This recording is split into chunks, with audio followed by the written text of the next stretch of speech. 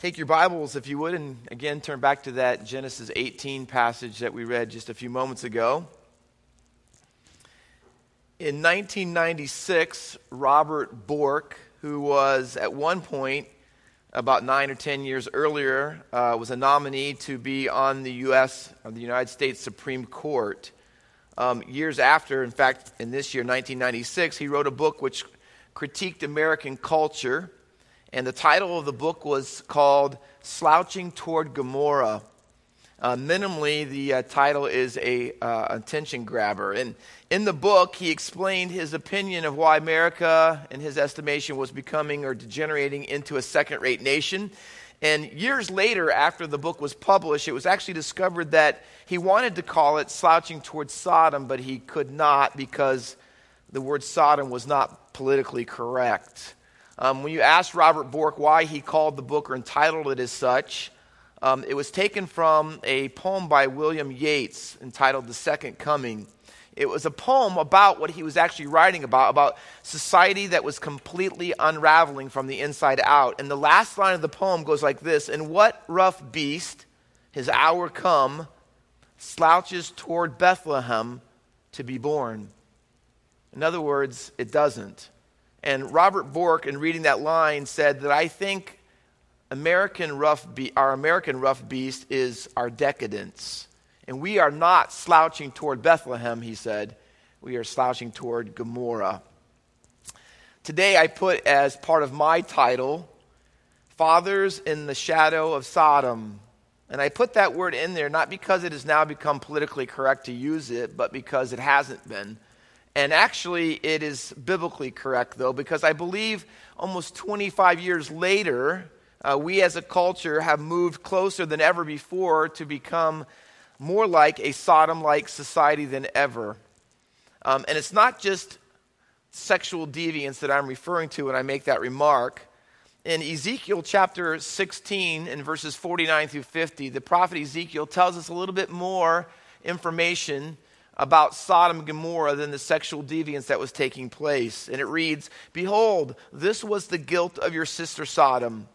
She and her daughters had pride, excess of food, and prosperous ease, but did not aid the poor and needy. They were haughty and did an abomination before me, so I removed them when I saw it." I've read those verses before, and every time I do read them, I think it's an uncanny resemblance to the American culture which you and I live today. I noticed in that text in Ezekiel that it bookends with two very similar words. It starts out, Sodom's main problem was they were proud and they were haughty. Sodom was arrogant. Sodom thought that they didn't need the revelation of God. They didn't need God to tell them how to live their lives. In fact, they ignored him. In fact, deleted him from almost every facet of their culture and even from their family lives. That is obviously true in this text. And Sodom, in doing so, became what I term to be a Romans 1 society, which became futile in their thoughts, as Romans says, and foolish, and their foolish hearts were darkened. And when they did that, they exchanged the glory of God and the truth of God for a lie. And I guess my proposition this morning is, if that was true then and it's also true now, the question for Father's Day for all of us, and even as Christians in general, is this: how can I be a godly father or a godly Christian and properly raise my children when I live in the shadow of Sodom? What would it look like if I did that? What would I have to do? And what would it look like if I did not? And that's why Genesis 18 and 19 are crucial, because they give us a little insight into what the answer to that question might actually be. I call them side-by-side chapters. And side-by-side chapters are both all throughout the Old and New Testament, actually. They are two chapters side-by-side that always compare one Bible character with another. One's always a positive one, and one's always a negative one, i.e. Judah and Joseph in this very book in Genesis 38 and 39.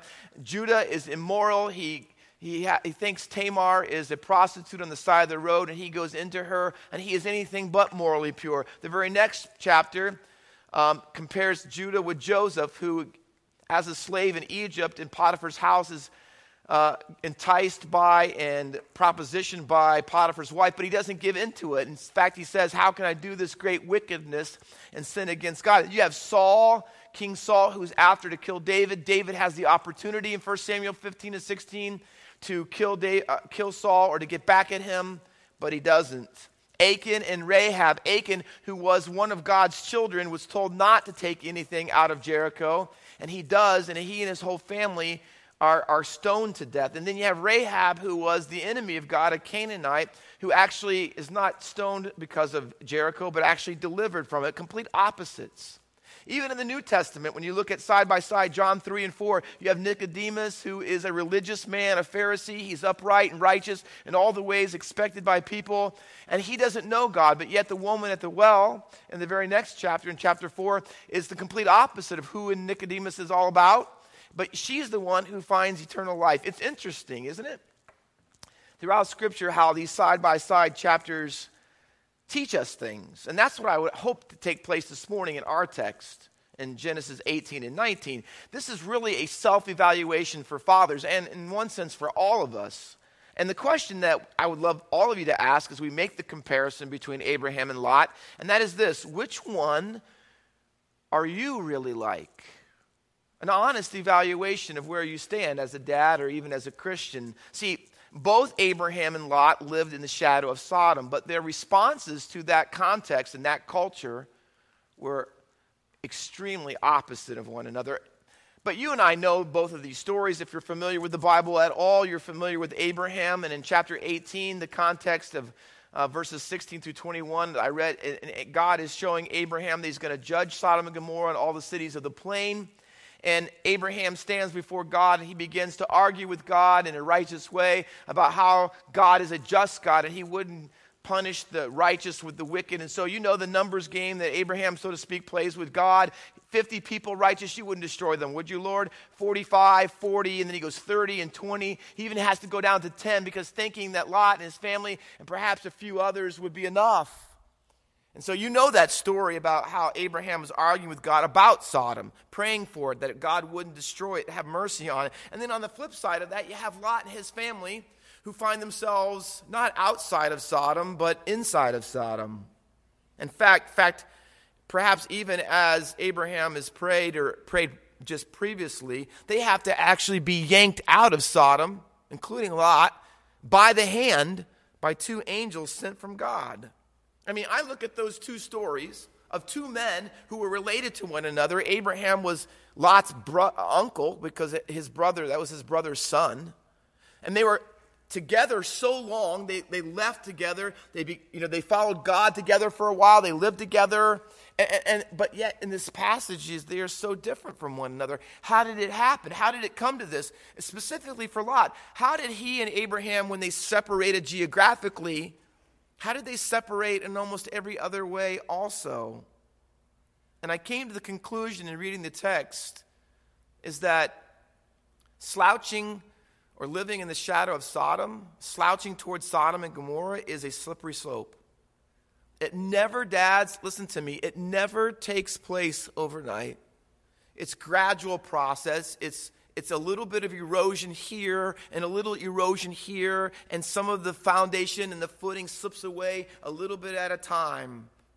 In fact, once Lot actually got into Sodom, in 2 Peter 2:8 is a commentary on his life and text. It says he was tormenting on a regular basis, the word says, his righteous soul day after day by listening and hearing and watching them do all the unrighteous things they were doing in Sodom. See, it was little by little. It was gradual. It was process. He got there, and then it started working on him and working on his family. And the life he once shared with Abraham, by the time we get to chapter 19, is completely gone. So I see, and I want to share with you all this morning, especially our dads, the three differences I see in the text topically between Abraham and Lot and what happened to them, especially as dads or would-be dad in Abraham's place. The first difference is, if you turn back, I want to show you how it all got started, how we get to chapters 18 and 19. And I want to compare Abraham and Lot in this way. I want to compare what they saw because it's the starting point. And I want to impress on you, if I could, this principle. The power and impact of one single choice that you make on your and your family's future. Okay? And I want to illustrate it by the Bible using in Genesis 13 the comparison of one phrase used both of Lot and Abraham. And I would tell you, this is the backstory about how we got to chapters 18 and 19. And it was one choice that both Lot and Abraham made, the same topic of decision, but made completely and radically different. And for Lot especially, it was the beginning of a downhill slide to destruction for his family. You can see it with me in Genesis 13, if you'll turn back there. And the same little phrase is repeated in both verses 10 and 14. Let me show it to you. In verse 10 it says, and Lot lifted up his eyes. That's the phrase. Underline it. Lot lifted up his eyes, and here's what he saw. He saw the Jordan Valley. And at that time, the Jordan Valley, here's what the description is. It was well watered everywhere. In other words, it was luscious. This is something advantageous because the reason Lot and Abraham separated to begin with and why this choice was being made, because they both had so many animals and flocks that the land couldn't hold them all. And their herdsmen were having fights and disputes about who would get the best land and who would get this land and who had the most rights. And so it became a struggle. And so Abraham, who really was the one who should have had the first choice, he gives that up. And he says, Lot, you choose what you want, and then I'll go the other way. And Lot lifts up his eyes, it says, and he looks at the Jordan Valley. See, and it's well watered everywhere. This is what he needed. He's rich, but this will make him richer. He sees dollar signs in his eyes. He lifts up his eyes, the Bible says, and he sees that it's well watered like the Garden of Eden, like Egypt. And that's how it was before. The Bible commentates on it and says, before he destroyed Sodom and Gomorrah. And so here's a key phrase. Look at verse 11. So Lot chose for himself. He chose what was best for him. Seemingly, it wasn't something where he asked God's counsel or advice. He chose what was best for his flocks. See, that's what he saw when he saw the river valley, when he saw all the beautiful grass and all the things. That's what he saw. See, he saw dollar signs. He saw what was best for his flock, how he could get ahead, how he could become rich, more rich than he ever had been before. But you contrast that with verse 14, where it uses the same phrase, but just a little bit differently. The Lord said to Abraham, after Lot had separated from him, see, now God tells Abraham, lift up your eyes. See, Lot had lifted up his eyes. He looked at it purely from his own vantage point, pretty much disregarding God and what God wanted and what was best. And he saw what was best for his flocks. Abraham, God tells him to look up and he doesn't say, hey, you're not only going to have this valley, you're going to have, and he uses all four directions, north, south, east. See, God says, and then he repeats over 3 times, I will give it to you, I will give it to you, I will give it to you, because Abraham's choice was given to him by God. It was vindicated by God. It was God who was the center of it, and God was telling Abraham, follow my plan, follow my purposes, put me at the center of your life. And that little phrase, lift up your eyes, it's used all throughout the Old Testament to describe Jacob and his relationship with God, Moses, the prophets. It's even used a few times in the New Testament. And throughout the rest of Genesis, it's used of Abraham, Jacob, Joseph, all of them. But every time it's used of the patriarchs, including the other 3 references to Abraham, it's used about God. God is telling Abraham, hey, lift up your eyes. And he sees the 2 angels in chapter 18. Lift up your eyes in chapter 22 and verse 4 when he's about to sacrifice his son Isaac. He lifts up his eyes and God says, that's the place. That's where I want you to sacrifice him. And then when he doesn't know what to do, he's about to kill his son with a knife, God stops him, and it says, and he lifts up his eyes and he sees a ram caught in the thicket. Because you know what? When you lift up your eyes the way God wants you to, here's what God says, I'll provide your needs. I will direct your life. I will use you. Because when you lift up your eyes, it's a demonstration of where your perspective is coming from. Whether you're getting it from the world or from God, whether you're looking for God to give you direction, whether you're looking for God to meet your needs, or you're getting it from the world around you or from yourself.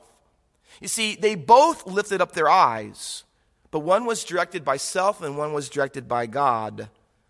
I have found in my experience in counseling dads and otherwise that the move towards Sodom always starts on the inside. And that's what the eyes represent. They both saw the same thing with their physical eyes, but Lot only had physical eyes. Abraham had spiritual eyes. He could see what the land was really all about underneath. See, he had a spiritual set of eyes. He looked through the Lord lens as he looked at life and everything about it. See, Lot saw flocks. That's what he saw. But he did not see what that choice would mean for his family. Lot never saw the day coming when he looked over the crest and saw how advantageous it was to have all of this stuff and how it would help his flocks and how it would help his family. He'd have all these things and his needs met, he thought. He never saw for a second what moving in that direction would ever do to his family. See, dads, it starts with what you see, how you look at life, the vantage point. Is it through the God lens that you have or through your self lens? See, that's what happened to Eve. It says, you know what? She wanted the Satan's perspective, not God's. And so it says she saw the tree in Genesis 3:6. She saw it, and it was pleasurable to the eyes. Achan, when he was forbidden to take in Jericho anything from that town, the Bible says he saw the Babylonian garment, he saw the gold, he saw the silver. See, and he forgot who he was, he forgot what God had said, and he took it and he hid it under the tent. It was the beginning of the destruction of his entire family. He never saw the day coming. He thought he was just taking something and hiding it and that he could get away with it. He didn't realize that one day it would cost him everything. David looked out at a wartime and he saw Bathsheba bathing. He never thought as king that seeing her and then acting on it would end up in him being a murderer and having his baby die. He never saw how that would affect him being king. He did not have eyes. He could only see this right in front of him, but he didn't have the ability, without spiritual eyes, to look down the road and see what that one single choice would mean to him and what the direction it would take his life.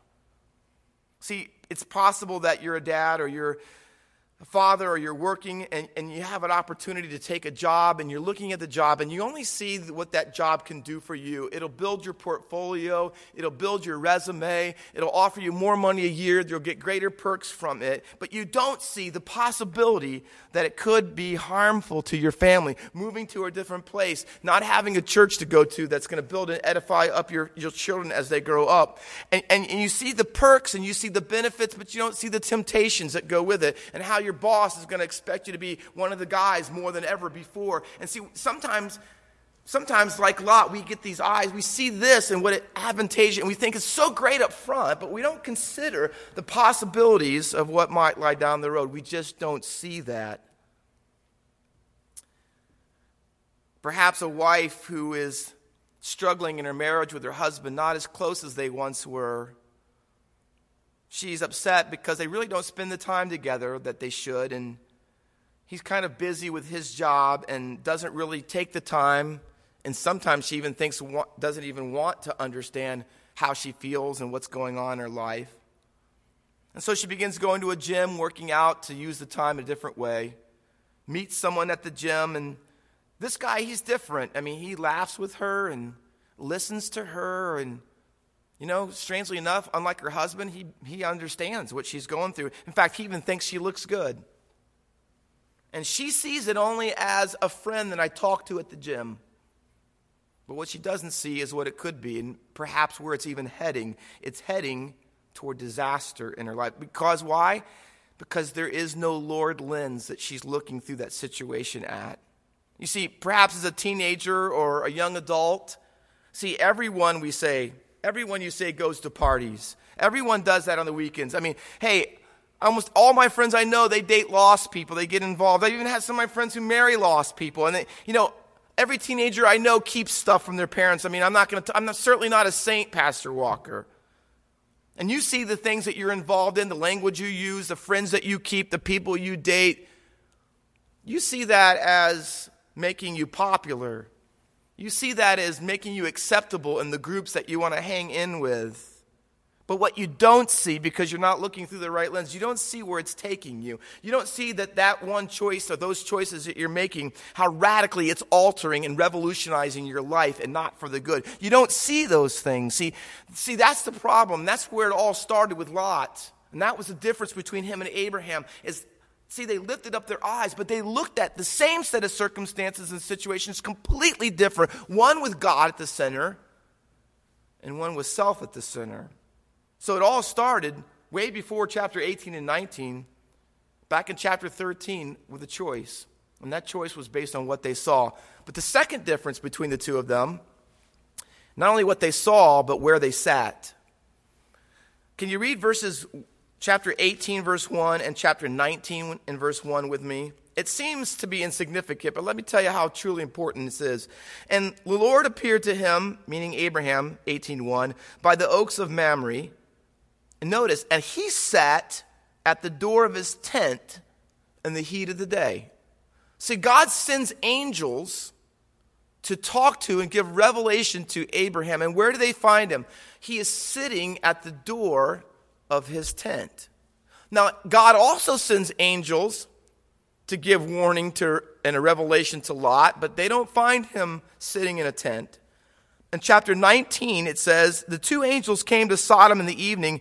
And where was Lot sitting? And Lot was sitting in the gate of Sodom. Well, Abraham was still living in a tent. But by this time, Lot had moved into a city. And if you read the text further, you'll find out that he had put a tent away a long time ago. Now he was living in a house. And you say, well, okay, so what, Pastor Walker? You think, am I more godly if I got rid of the house? It was all moving to a tent. No, that's not the idea. Not for us. But let me tell you what tents in the ancient Near East at this time in the Bible represent and symbolize, because they communicate a message. Let me tell you what the New Testament talks about and means when it looks back on what Abraham, Isaac, and Jacob did when they lived in tents. Hebrews chapter 11 and verses 9 and 10 says this, by faith he, Abraham, went to live in the land of promise, listen, as in a foreign land, living in tents with Isaac and Jacob.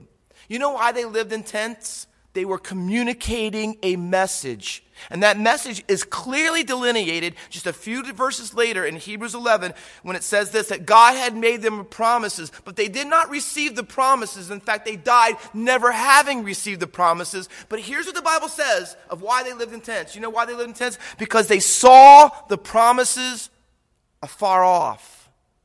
They knew that Canaan really wasn't it for them. That there was something, in fact, they desired a better country, it says. They desired a city, not like Sodom and Gomorrah and the system that went with it. No, this city was different. It's not the city of man, as Augustine said. It was the city of God. That's what they desired. And so instead of living in that city and living like that city and living in a house in that city, they lived in tents outside those places. Why? Because they were looking forward and communicating a message that they were, the text says, sojourners and exiles. They really didn't belong there. That wasn't their home. Not at all. And what you find in Lot's decisions, as he made the wrong decisions to move towards Sodom, look what the Bible says. Abraham, 13:12, stayed in tents. But here's what Lot did. He pitched his tent towards Sodom. Now listen, he wasn't there yet. He was still living outside, and he still had a tent. And he was still living in it. But that was about to change.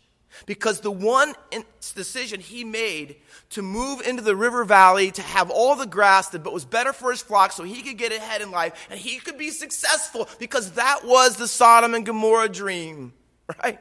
To be successful, to have it all, to have what everybody else had. He said he just pitched his tent toward that way. Now in chapter 14 and verse 12, one chapter later, he has to be rescued because other armies come in and take Sodom and Gomorrah, and Abraham has to come to his rescue. But here's what it says of him, 14:12. They also took Lot, the son of Abraham's brother, who was dwelling in Sodom. See it? He used to be outside of it in a tent, and now he's inside of it in a house. He's dwelling there. And by the time we reach him When the angels come to destroy Sodom and Gomorrah in chapter 19 and verse 1, he has not only ditched his tent and moved into Sodom, but now the Bible says he's sitting in the gate. He has taken up a place of authority. He is now a ruler. In some capacity, he is governing and ruling over it. He has made it his permanent home. He has lost, you hear me, he has lost his identity. He doesn't know who he is anymore. He's lost his perspective. And all that he can see is what he sees with his physical eyes. See, he pitched his tent toward Sodom, hear me, but eventually he ditched his tent for Sodom, you see. He no longer sided with Abraham. He no longer had the strong faith that he once had. He no longer saw himself as a sojourner and an exile, someone who didn't belong here. Now he wanted to be accepted. Now he wants to belong. Now he wants Sodom to be a permanent residence. He let his tent life go. He traded stories, see. He got out of the Abraham, God story, and got into the Sodom and Gomorrah story. So dads, let me ask you, where's your tent? Do you have it anymore? Again, not a real one, but a spiritual one. Strangers, exiles, have you? And do you teach your kids that this isn't our final place, that there's a new heavens and a new earth? There's a new place that we're headed toward, a place of permanency, and this isn't it. So we're not building our foundations here. We're not looking forward. This is not our hope. The American dream and everything about it is not our hope. See, Abraham, and keeping his life in a tent and living outside of Sodom and Gomorrah, you know what he did? He was living by faith. He was believing the promises of God, even though with his physical eyes, he never saw them come to reality. But Lot, on the other hand, no longer lived by faith. He lived by sight.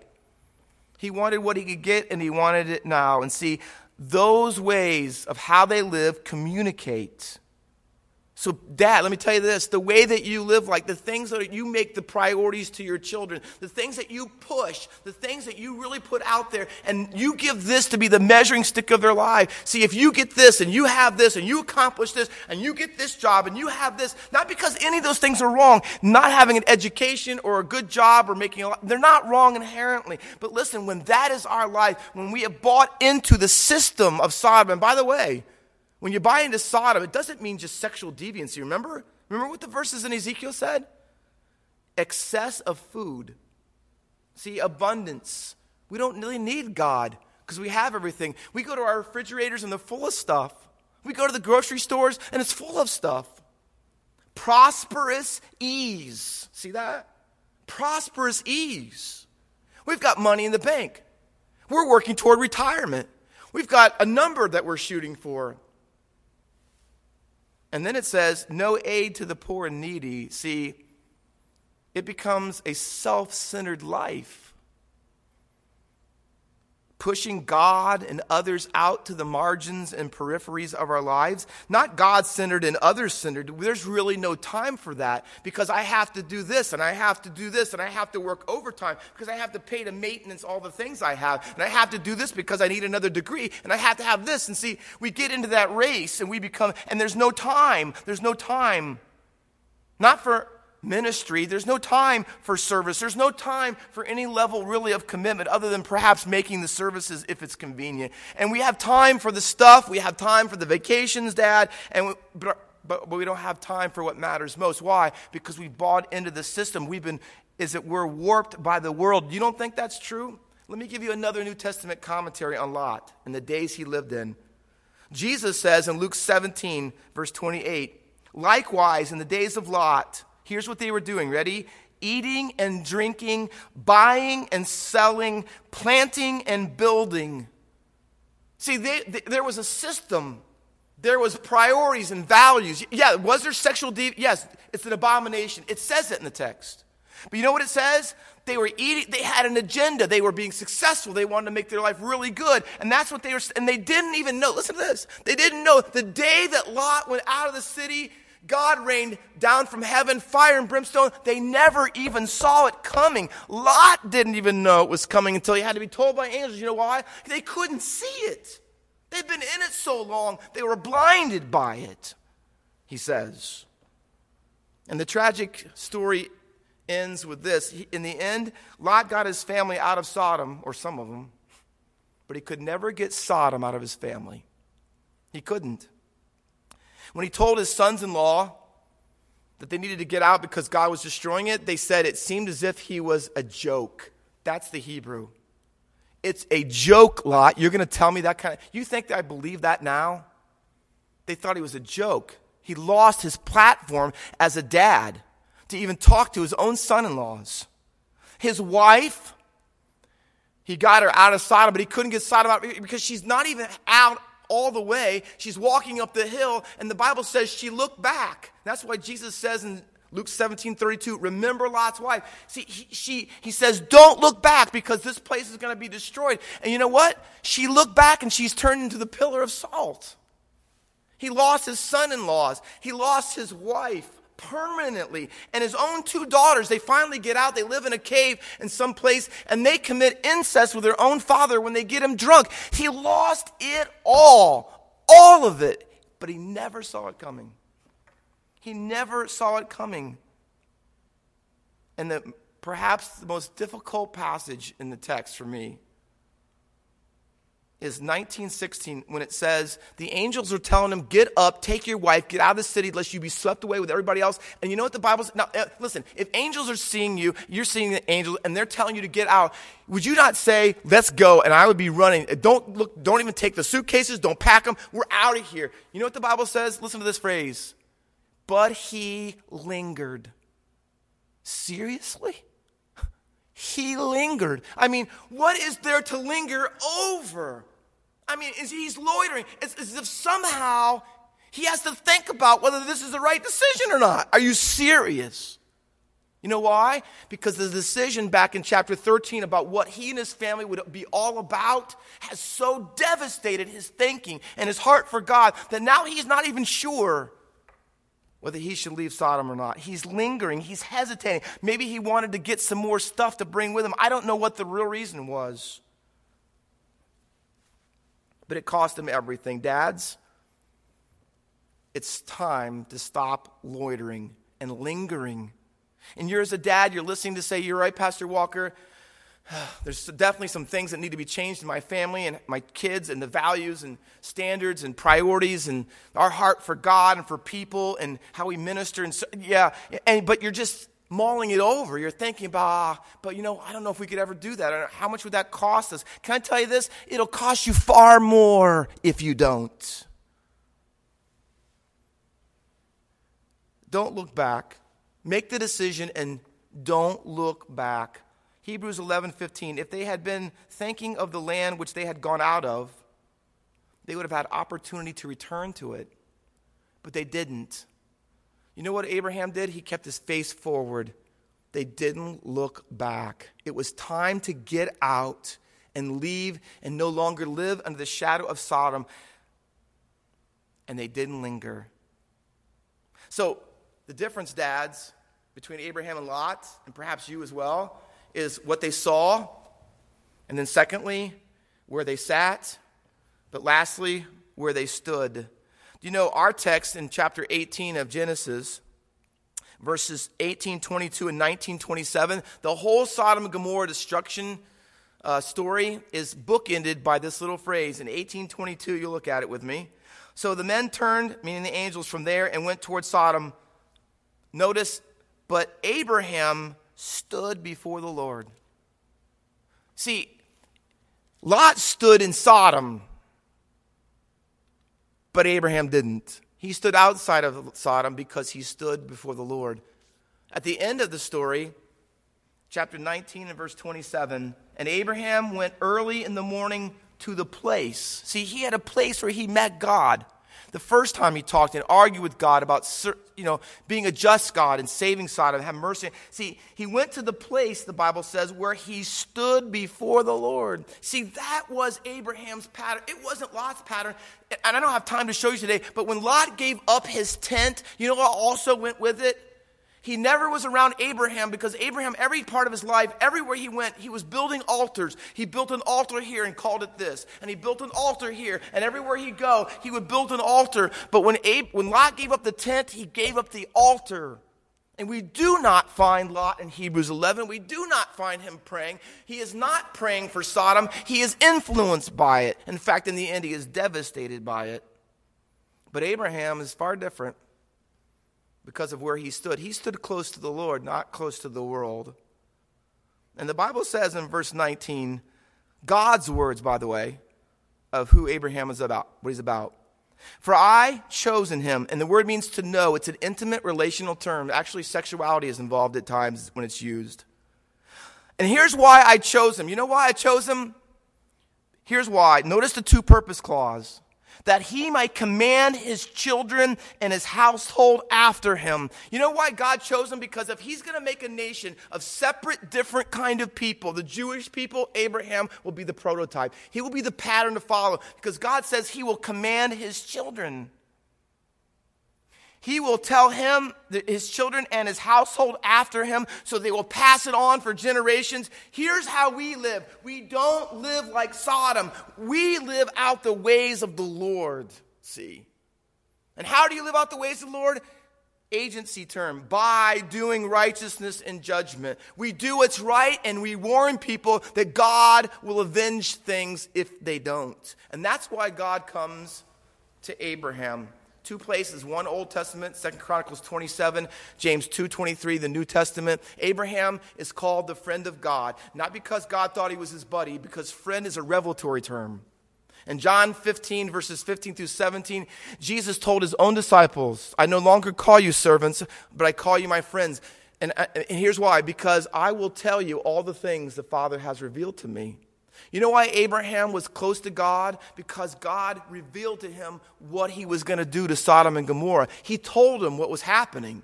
You know why? Because he was building a nation, and he wanted him to see, listen, Abraham, here's what you need to know and what you need to tell your children. You live right before God. You don't do what they're doing. Don't do what Lot is doing. Don't live that way. You and your family, you be different. That's why I'm giving you these promises.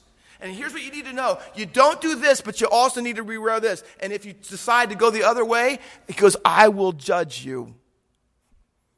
He saw. The Bible says Abraham looked out and saw what God did to Sodom and Gomorrah. And I can tell you this. Eventually, though Isaac and Jacob were not perfect, they knew what it was like when their dad said, you better knock that off. You know why? Because God hates that. God hates that. And he trained his children. See, Abraham didn't have to get his children out of Sodom because he kept them from Sodom. Lot warned his family, and they thought it was a joke. But not with Abraham, because he was a man who practiced righteousness and justice. Dads, is that you? Dad? Is that your children? Do they know God like that? Do they see him? Do they see what moves you and the choices you make and what motivates you and what's behind it? Do they see that kind of level of commitment in you? See, today you have a choice. Live in the shadow of Sodom or in the shadow of the cross. William J. Henry, and I close with this poem. He wrote a song, In the Shadow of the Cross, and one verse reads, In the shadow of the cross, blessed place, living only for the Lord by his grace. What he says, I will gladly do, ever standing firm and true in the shadow of the cross, blessed place. You know what? That's where joy and happiness is, dads. When you and your family live in the shadow of the cross. Let's pray. Heavenly Father, thank you for the dads in our church at Faith Baptist who are committed to being dads like Abraham, who their relationship with you matters more than anything else, and it's obvious to their wives and to their children and anyone who knows them. Father, I pray that you might encourage them and continue to give them strength to live in the shadow of the cross. And for those of our dads who are possibly some of them, I pray very few of them, instead have chosen in making choices even to this hour to live in the shadow of Sodom. I pray, Father, that you grant them repentance and that their relationship with you would be revolutionized from the inside out today, that they would live and their children would be trained to live in your righteousness and justice. Please, Father, work that grace into the hearts of all of our fathers and all of us who call on the name of our Lord Jesus. For it's in his name we pray. Amen.